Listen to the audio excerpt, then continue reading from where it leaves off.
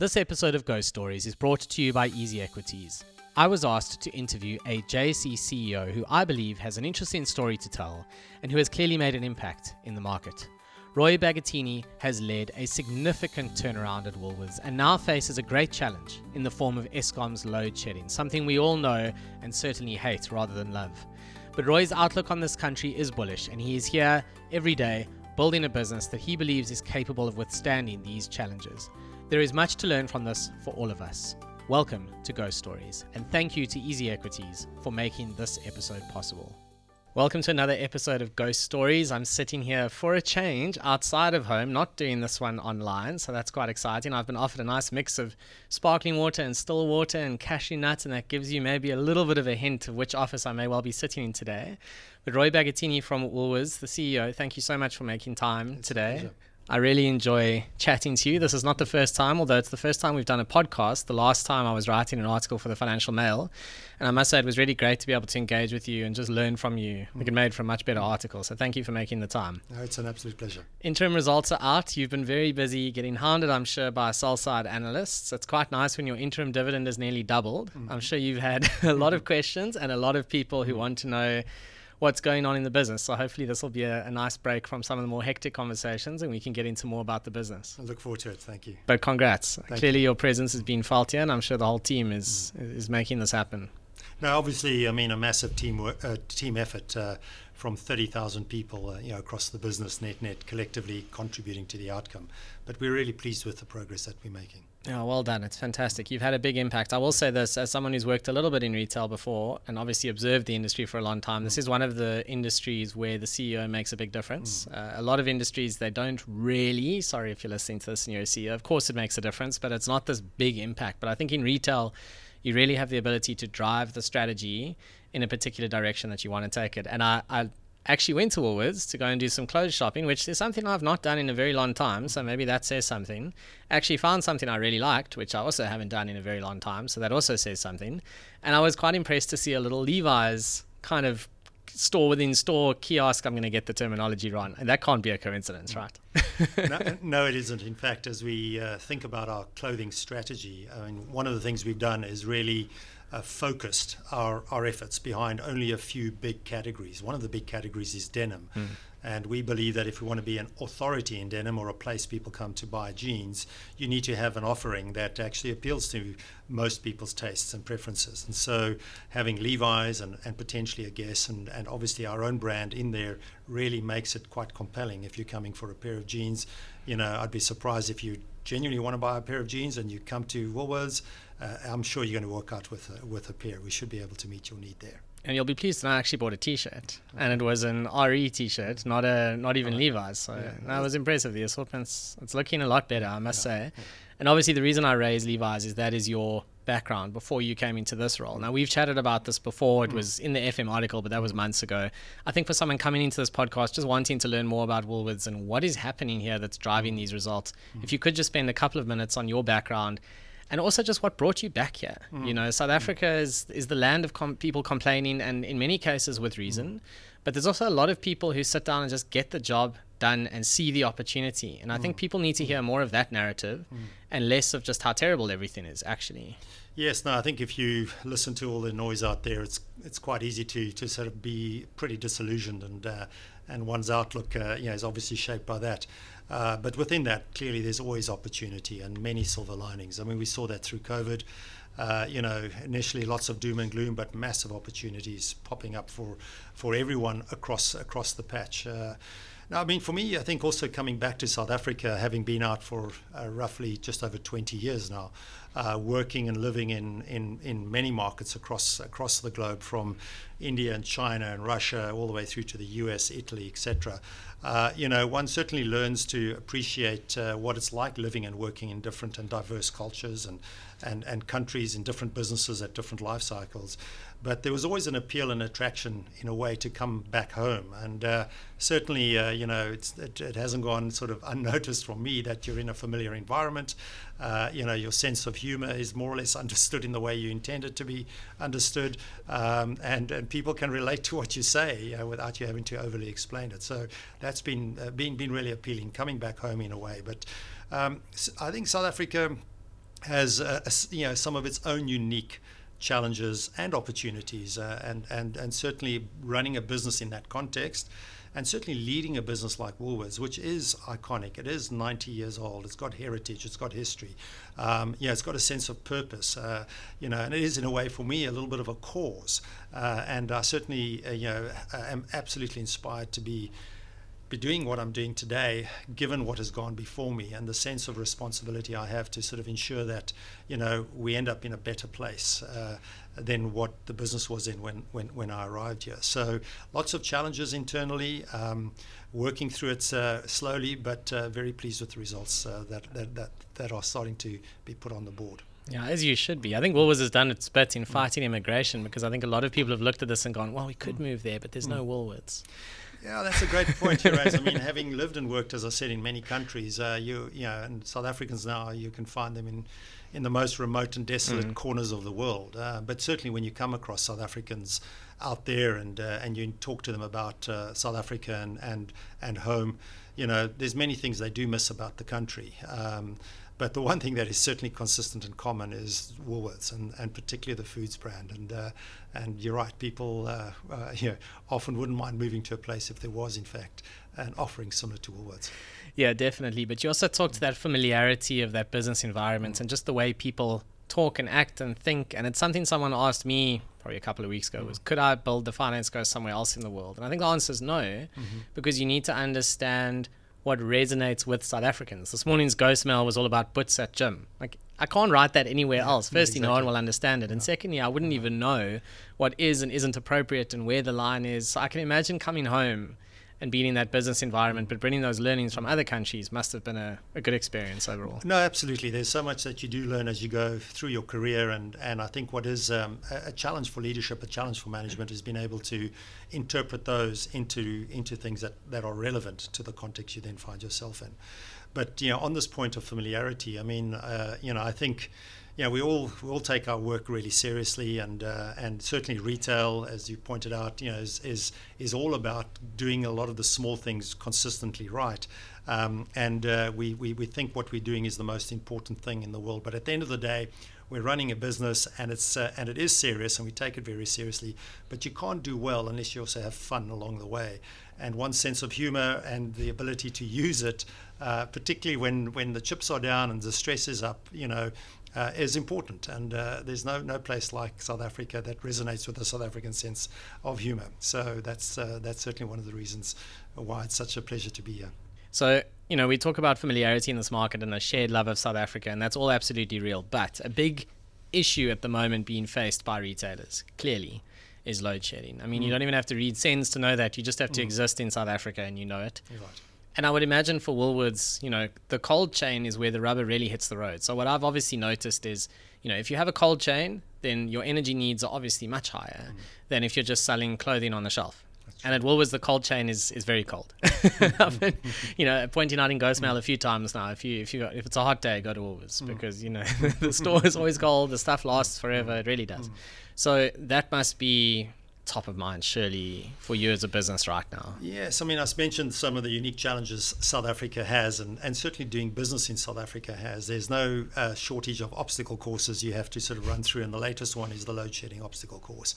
It has presented a lot of challenge for business, but ultimately the customers too. Our customers are equally grappling with what to do in this particular context. Importantly, our supplier base as well. I mean, we often talk about the retailers and the impact on retail, but in our case, where our suppliers are very integrated with our business, if they don't do well in this context, we don't end up doing well. So we end up really partnering very closely with our suppliers, on a range of different levels, on the financial level, in supporting particularly our smaller suppliers who are under significant stresses, financial stresses, cash flow pressures, and we're having to enable them and support them, because if they're not successful, we won't be successful. But that also drives a really interesting operational synergy between ourselves and our suppliers, which enable us to overcome some of the challenges that load shedding does present retailers. But your point about the cold chain is quite critical. I mean, this food business of ours is built on its quality proposition, and that remains super sacrosanct for us. There's nothing we're going to do that's going to compromise that.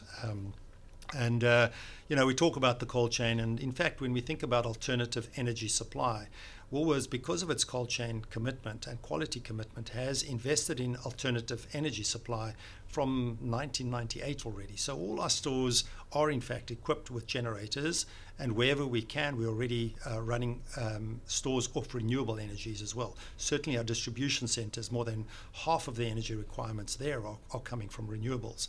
But really to protect the cold chain, it's been important. And in our context, if any of our products are out of the cold chain for longer than 8 consecutive minutes, we declare them unfit for sale. And then we take them and we actually accelerate them into our distribution network to make sure they get to the food charities, the food banks that we support quickly. So that's something we continually drive. But it does bring a cost to the business because you end up having to declare waste, food waste, and that's always something that we're trying to manage. But cold chain, absolutely sacrosanct. And we know, and I might just say this somewhat tongue-in-cheek, but when you compare our product to others in the market, and the impact of the cold chain becomes very discernible very, very quickly. Yeah, I must be honest, I've played around with obviously different grocers in the market, and we've talked about this before. When 60/60 came in, they did such a good job, but the Woolworths quality, I'm not just saying this, it is different. So 8 consecutive minutes and it's gone. Obviously that doesn't, how does that work in the context of, putting it in the back of a scooter? That obviously is not part of the 8 consecutive minutes, but how do you think about that in a delivery context? So if you actually examine a little bit more closely the back end of a scooter, the Woolworths Dash, in fact, it is part of the cold chain. Okay. So we've actually secured those particular boxes on the back of those scooters with chilled metal plates, so that in fact, if you buy an ice cream through the Dash app, it gets to your house in the form of an ice cream and not in the form of a milkshake, which typically can happen in the context of our weather and so on. So Yes. no, the cold chain and the continuous cold chain remains intact. That's brilliant. So if you are taking your Woolworths stuff home and you're not putting it in the fridge straight away, you are wasting a lot of effort. It goes on behind the scenes. It is interesting because, when we talk about quality, we sort of say quality is indivisible. And that's exactly right. You can't have a great logistics system, but if you haven't grown the product in a quality way, if you haven't taken the appropriate care around the water, the soil that you use, and when it comes to harvesting, the way you pick and then the way you pack and then the way you sort of dispatch and distribute your product, all of those elements are critical and they're not divisible from a quality perspective. Any one of those going out of sync basically impacts quality. So sustaining quality throughout the value chain is really the underpin of this proposition of quality that we have.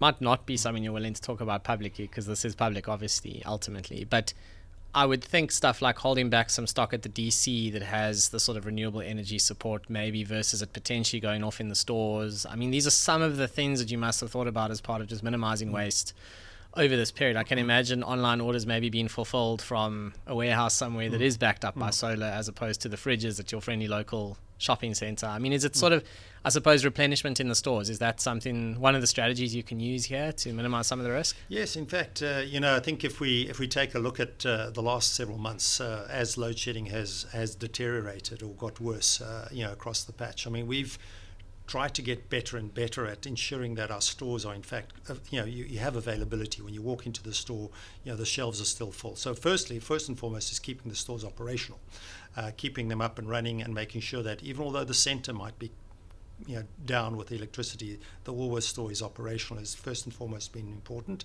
And then secondly is making sure that there's product in the stores. But what that requires is a very sophisticated back-end capability of planning and allocating, and synchronizing production with demand, which gets very complicated, and we use all sorts of technologies and machine learning and AI to now continually drive that process. But that is pivotal, including some of the methods you're talking about in terms of how you sort of batch and supply and what you supply and when you supply it. All of that comes together in ultimately what you see in a Woolworths store. And does it help that the food stores are sometimes smaller than a lot of the supermarkets of competitors, and it's just a smaller space? Yeah, it is a smaller space, so one would expect that that's going to be a little bit more easier and efficient to run. What's quite interesting for us, though, is that many of our food stores, or some are standalone, but some are linked in with one of our fashion or our clothing stores. And so whilst you keep the food store going, the clothing store also operates. And that's actually been an interesting differentiator in the market, because many of the fashion competitors typically have smaller footprints and don't have their own own backup capabilities. So we've been able to leverage off the food capability to keep driving our clothing stores at the same time. Yeah, I mean, some of your clothing competitors were seriously caught napping. I've written enough about who that is, but at the end of last year, really caught napping on this whole issue and sort of blaming everything in the world but taking responsibility for this. Load shedding is not new, and if it shocked you last year that load shedding is here, then I don't know where people have been for years. Yes. No, and I mean the way we're looking at it is that it isn't going away soon either, right? So you really have to come up with specific strategies and workarounds to offset the impact. It's just the new normal from an energy supply perspective. Absolutely. And something else just on the food business that I just want to touch on. The last few results, I think it's been a case of food inflation is running hotter than the pricing increases inside Woolworths Food, which actually means Woolworths Food is becoming more competitive on price than it has maybe been in several years gone by. I've noticed that as a consumer. That's obviously a deliberate strategy. It does feel like Woolworths is kind of, I mean, I'm sure competitive forces are part of why you've needed to do that, but it does feel a bit more competitive overall, actually, but without sacrificing quality. It sounds like I'm being paid to say that. I'm genuinely not. That's my experience as a consumer, is it has become more competitive. So, I mean, accessibility is the way we like to talk about it, is bringing our product to within access of our customer base.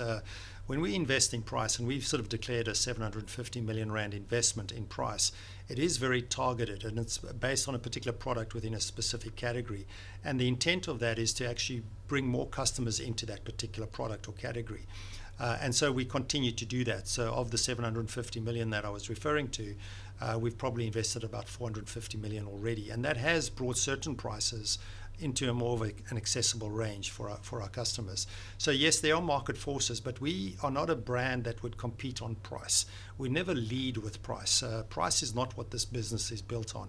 It is built on something that I call the holy grail of food retailing.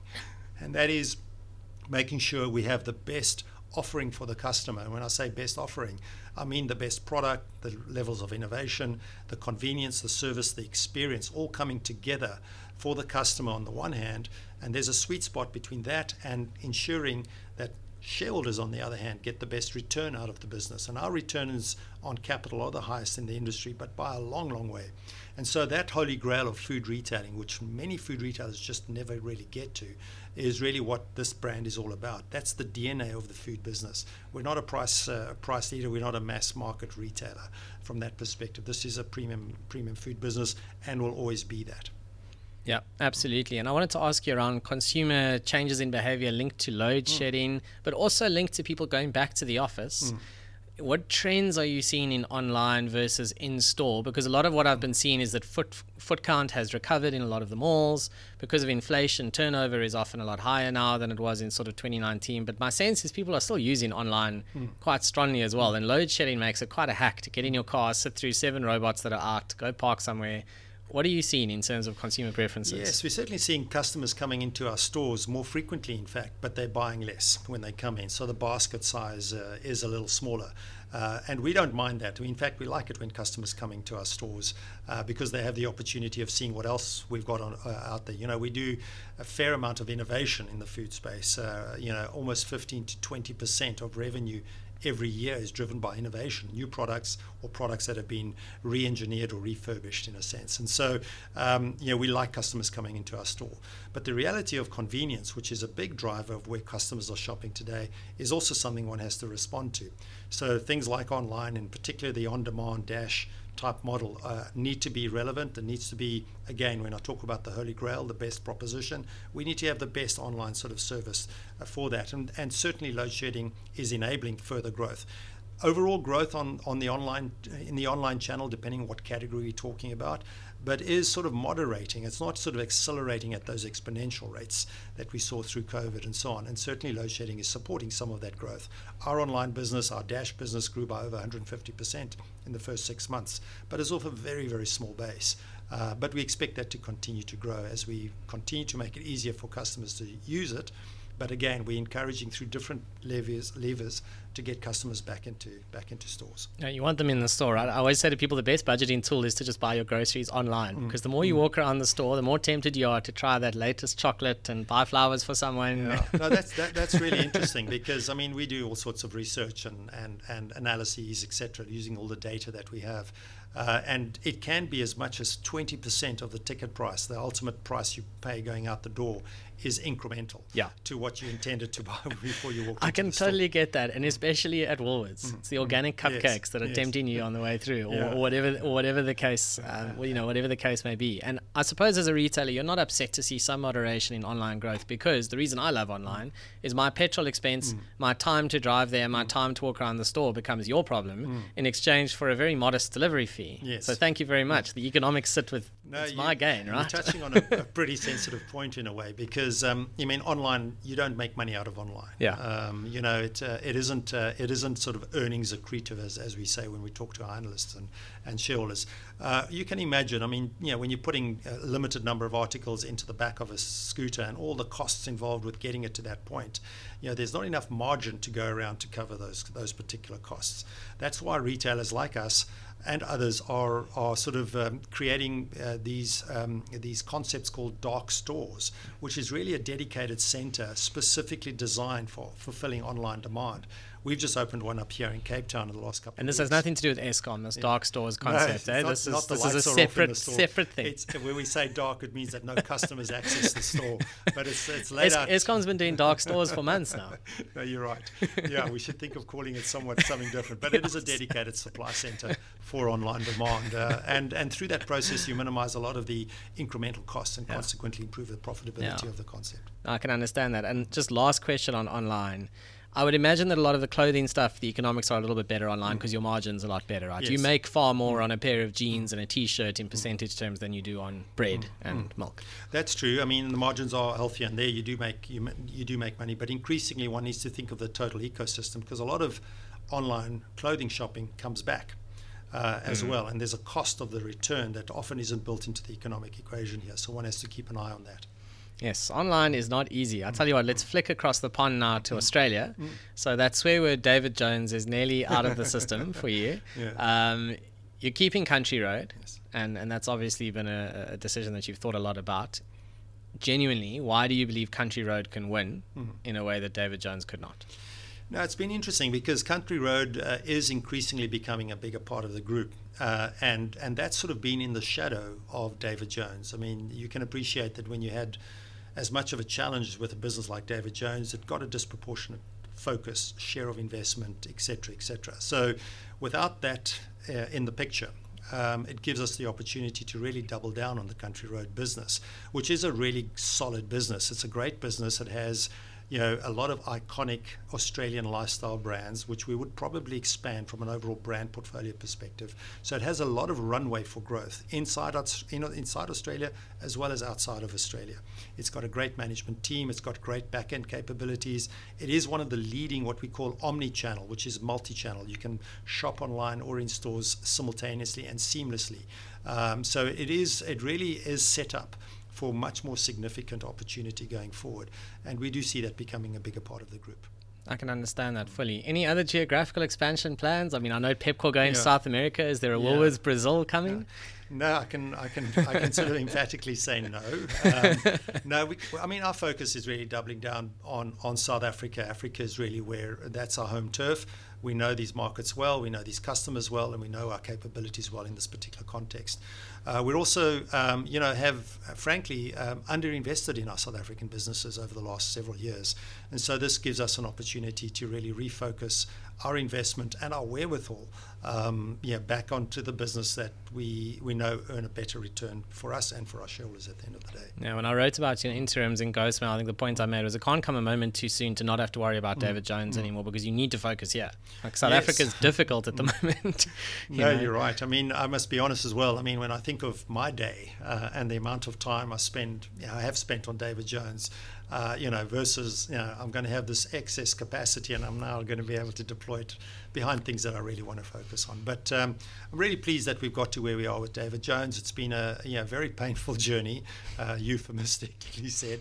It's the nicest, most family-friendly word you could think of for this particular podcast. It's been tough, and but we set out with a plan a couple of years ago to get the balance sheet sorted, to sort out the all the the profitability of the business. We've now done that, and that's given us the opportunity to essentially sell it. And